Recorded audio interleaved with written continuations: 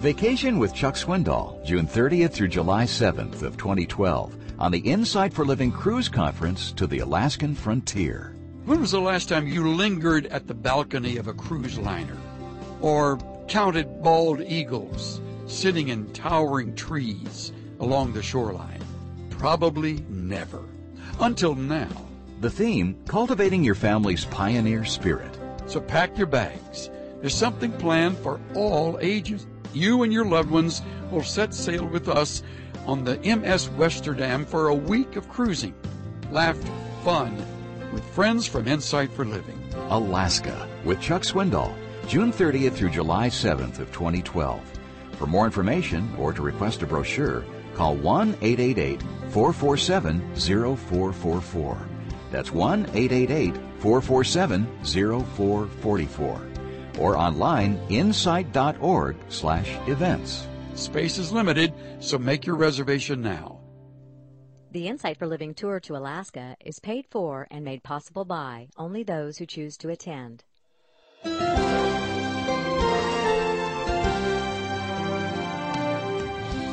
There's no debating what the statistics prove. The God-ordained institution of marriage is under attack in our culture. While some couples have opted to dissolve their partnership altogether, others have decided to abandon the biblical model and simply live together outside the covenant of marriage. Today on Insight for Living, you'll hear Chuck Swindoll introduce a classic series called Strike the Original Match. In the event you missed Friday's program, we'll begin with helpful review. Proverbs 24:3 says, "By wisdom a house is built, and by understanding it is established." For that reason, Chuck Swindoll says, let's consult the architect.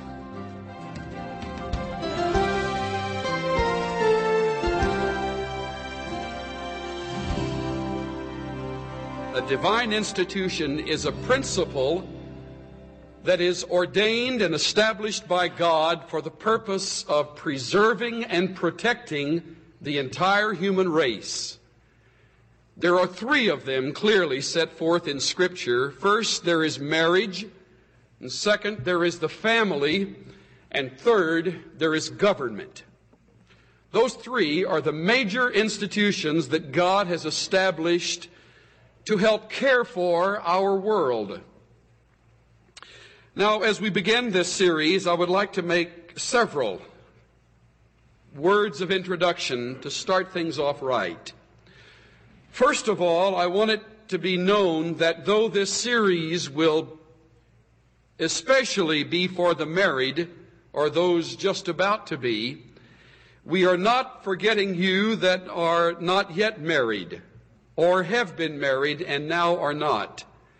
The second area I'd like to develop is that this will be essentially a biblical study. If you know much about bookstores today, you know that especially in Christian bookstores, the shelves are lined with books on the family and the home. I have looked into some of these shelves. In fact, in some bookstores, I've looked through every book. And I have been amazed at how few of them are essentially biblical studies. Now, the third area I would like to clarify is that throughout the series, I will draw upon my own marriage. Our marriage is not a model marriage. Our home is not the perfect home. It is a home filled with sick sinners. So I'll be sharing honestly with you failures and lessons and experiences that will help you know that you don't have to be perfect to have a Christian home. Now, the fourth area that I want to clarify is that we're approaching this subject as though we are remodeling a house into a home. So I've given thought to how it might go together. We're going to first of all choose the plans, consulting the architect this morning, dealing with the cost tonight. Now, if there are questions, I don't have the answers, so you'll have to go to one another beyond that. I'll tell you all I know and then some.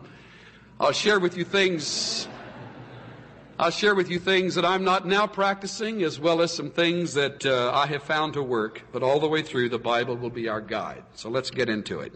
Genesis chapter 2. God said to Adam in verse 18, "It is not good for you to be alone. Chapter 2, verse 18 is the first time in all the Bible something is not good. Did you know that? God has made the world and it's good. He makes the stars and the sun and the moon and it's good. He separates the light from darkness and the land from the sea and it's very good. The sea is swarming with creatures and little plants begin to bud and vegetation begins to cover the earth with green. And God says it's very good. And then man is made and God says something is not good. There was a part of Adam that's missing. There was an area of his life that is incomplete, said God. And God had made man.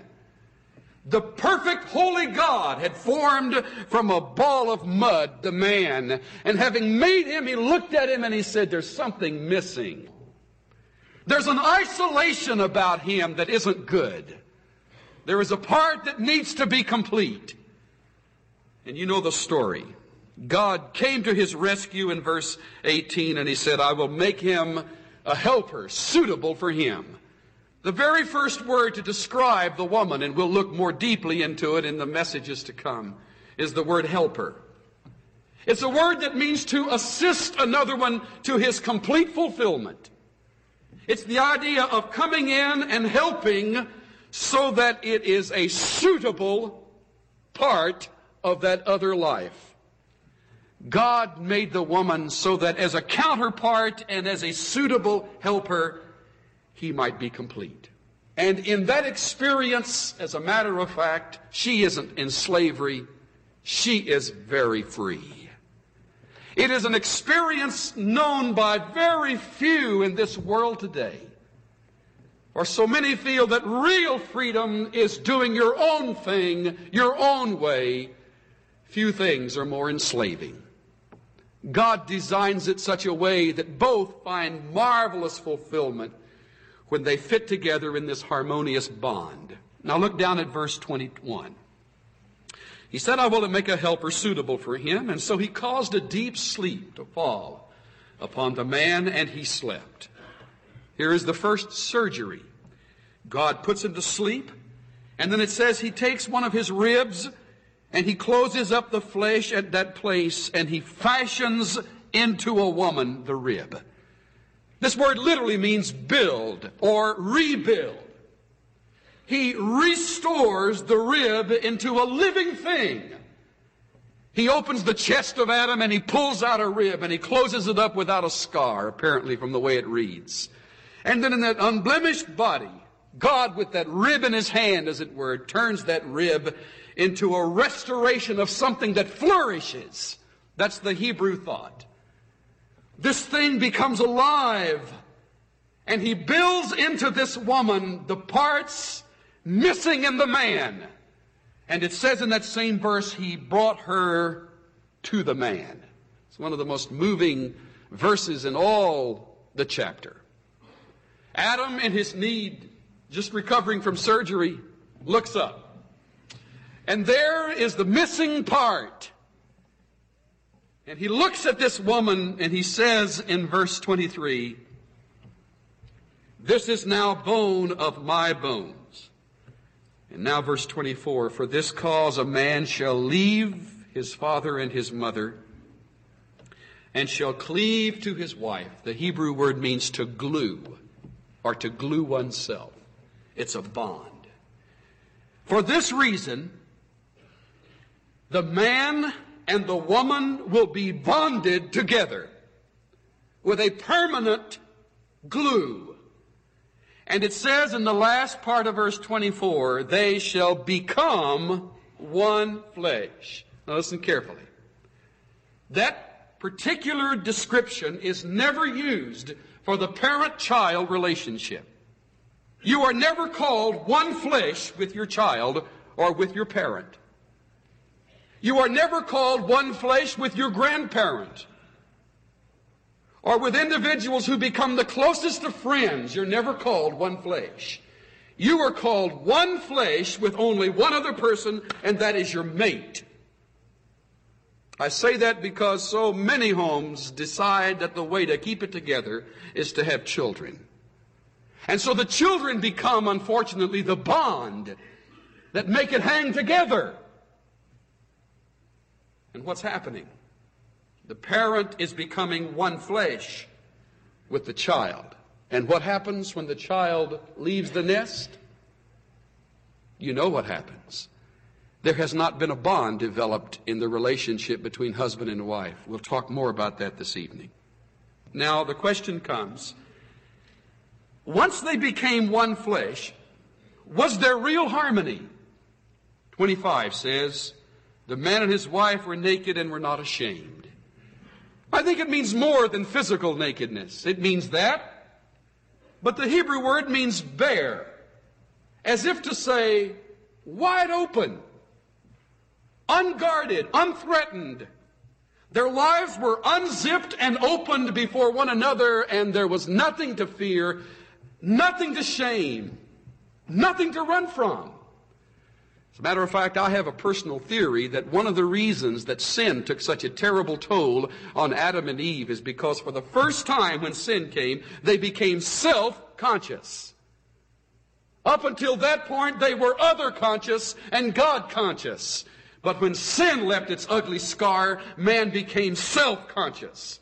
And you that have wrestled with it, we that have wrestled with being self-conscious, know something of the struggle of trying to live in harmony in that terrible, threatening experience.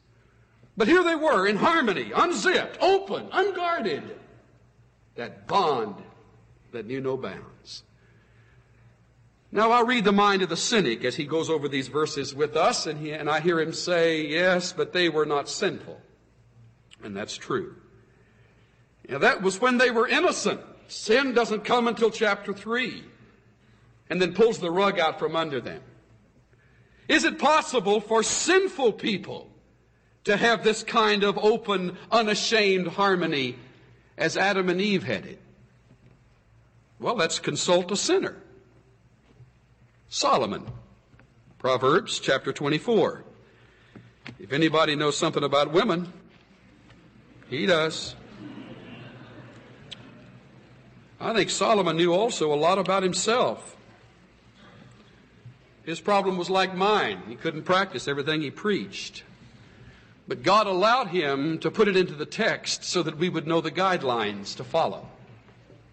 Proverbs 24, 3 and 4 will become in days to come the foundation verse for this whole series. Just as in our series on you and your child, the foundational verse was 22:6. In our series on you and your marriage, Proverbs 24, 3 and 4 will be the basis. We'll call it our home base, our headquarters. We'll refer to it perhaps in every one of the messages we bring. By wisdom a house is built. By understanding it is established. And by knowledge the rooms are filled with all precious and pleasant riches. Before we really dig into the verse, I want you to notice with me a couple of things it is not talking about. First of all, it is not talking about things, material things, such as a new house or appointments that are added to a home. It's not talking about physical decorations that we place in a home, important though they are. But in comparison to what this is talking about, they are insignificant. So the real answer, according to Solomon and according to God, who would validate everything Solomon has written, the real answer does not rest in what we possess, but in what we are.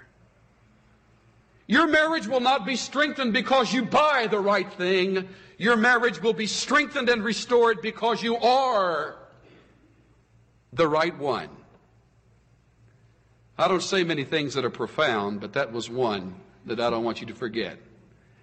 Your marriage will not be strong because of what you have. It will be strong because of what you are. I notice also that it does not even mention people. You notice that about these two verses? A house is built, it's established, the rooms are filled. So the answer is not another mate. How weary of the idea, which is so shallow in our day. My answer is another mate. And the problem is you carry with you all of the anchors into the next one that you have now sunk in this one. Now listen carefully to what it is saying. First of all, there are three main phrases in this passage. By wisdom a house is built. By understanding a house is established. By knowledge a house is filled. Three main phrases. Look carefully at the verbs. Built, established, filled. Meditate upon them for a couple of seconds. These are the three major terms involved in remodeling. Building, establishing, filling. Let's dig into them for a moment. The word built comes from the Hebrew word that means to restore.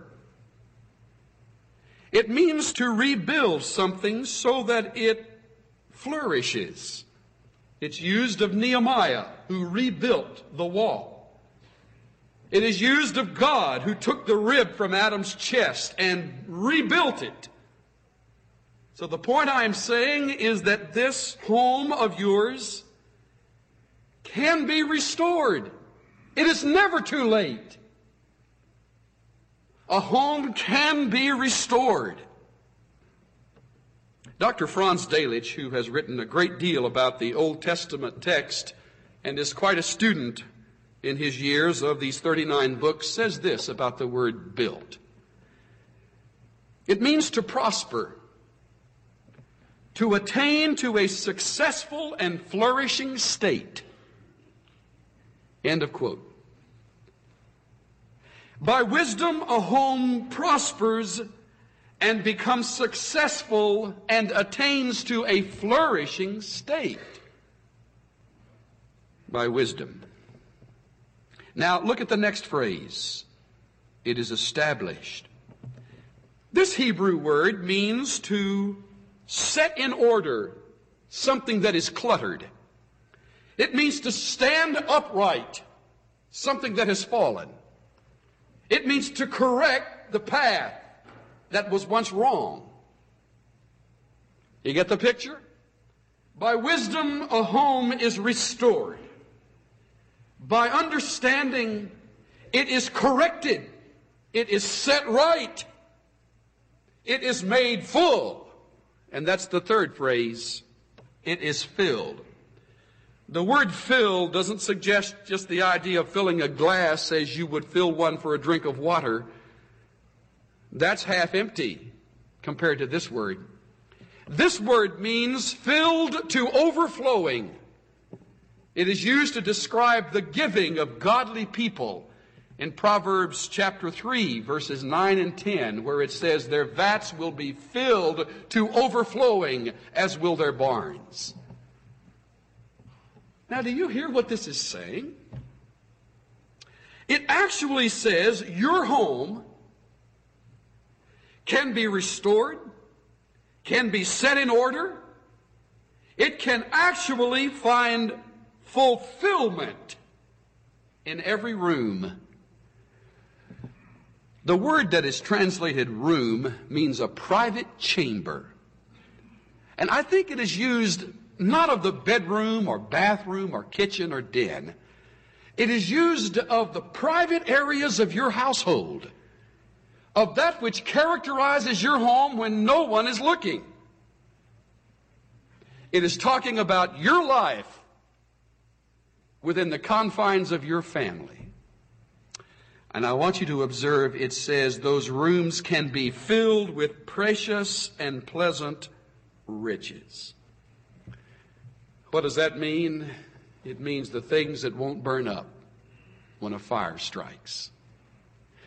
Let's illustrate it this way. If you were to leave the church service this morning and run by a restaurant to get a bite to eat before you go home for an afternoon of rest or some other activity, you would spend perhaps another hour or two in your travel and in your eating. And by the time you come into your driveway, you notice that your home has been burnt all the way to the ground.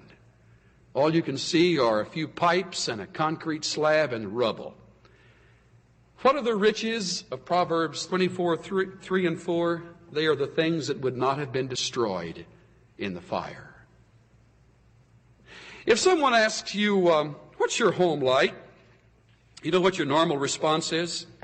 Well, we have 4 bedrooms, 2 baths. We have a 2-car garage. We have a split level. We have a wood-burning fireplace. We have a few built-in appliances. Oh, yes, we have matching drapes and carpet. And we're redecorating our... No, wait a minute. That's your junk. Spelled Junque. You know, that's the way we look at it. Now, do I mean that it's not important to decorate a home? I don't mean that at all. That's my favorite hobby. That's what I do on my days off. My wife and I enjoy together the decoration of our home. Do I think it ought not to be attractive? I think it ought to be extremely attractive. I think the Christian's home ought to perhaps be as attractive as it can possibly be. Well, with good taste and good appointments. I'm not saying it's unimportant, but I'm saying in comparison to eternal things, it's junk. And I'm saying when we come back to our driveway this afternoon and look and it's been burnt, we will have lost nothing of our riches. But you see, man has turned it the other way. Man has put everything into things so that we are mesmerized. We are paralyzed into thinking all we need, honey, are more things. And so we pack them in. We pack them in. But misery just increases as our rooms remain empty from the riches. God says, by wisdom it can be restored. By understanding it can be set right. By knowledge, those rooms can have those qualities that'll never burn up. Stop and think a minute, will you? I want to go back and talk about wisdom and understanding and knowledge before we're through, but let's pause for a little commercial break here, okay? Think about your home right now, will you? Think about your role as the child of the home or teenager in the home, the mom or the dad, husband or wife. Think about your role. Think about this last period of 7 days that began last Sunday until last Saturday night, last night. What characterized your home? If someone in this congregation could have been a bug on the wall and placed himself where you didn't know he was and witnessed what was going on, what would he observe? Wisdom? Understanding? Knowledge? Or not? See? That's convicting to me too. I want to show you why. Look at these words. I want to show you how sinful people, by the grace of God, can live in the same kind of harmony Adam and Eve lived in, even with the presence of sin and failure. You can't beat an offer like that. That's the best deal you've ever heard about. But let me show you something about it. First of all, it will take wisdom. This is a God-given skill, as is understanding, as is knowledge. But the word wisdom means seeing with discernment. It's the idea of seeing a broad picture of something. Seeing myself with discernment. Seeing my mate with discernment. Seeing my children the same way. Seeing conflicts not as surface irritations, but with a discerning broad view as God views them. I want you to know that with wisdom you can restore your home.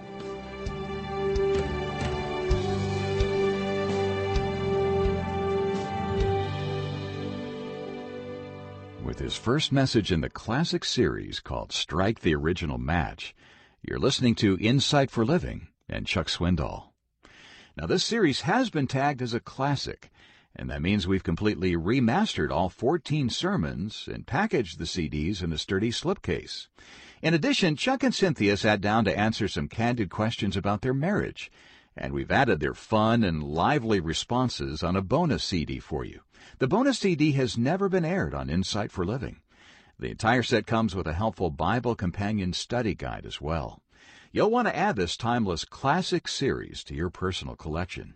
For Strike the Original Match, call 1-800-772-8888 if you're listening in the United States, or go online to insightworld.org. Chuck, our monthly companion program may be the best-kept secret at Insight for Living. Yeah, you're probably right, Dave. We don't talk about it a lot, and perhaps we should, because the influence of this support team has been such an encouragement. And monthly companions are providing the livelihood from which we're able to operate. We're deeply grateful for the vision and the commitment of this growing team of loyal, close friends. A monthly companion is someone who gives a donation to the ministry each month. The process is really quick and easy, but I can assure you the impact lasts forever. I hope you'll take a few moments and become one of our own monthly companions today. And to become a monthly companion, if you're listening in the United States, just speak to one of our ministry reps at 1-800-772-8888. Or go online to insight.org/monthlycompanions. And whether you become a monthly companion or just give a one-time donation today, we want to give you the brand new Insight's Handbook of New Testament Backgrounds. If you're listening in the United States, call 1-800-772-8888. Or online, go to insight.org.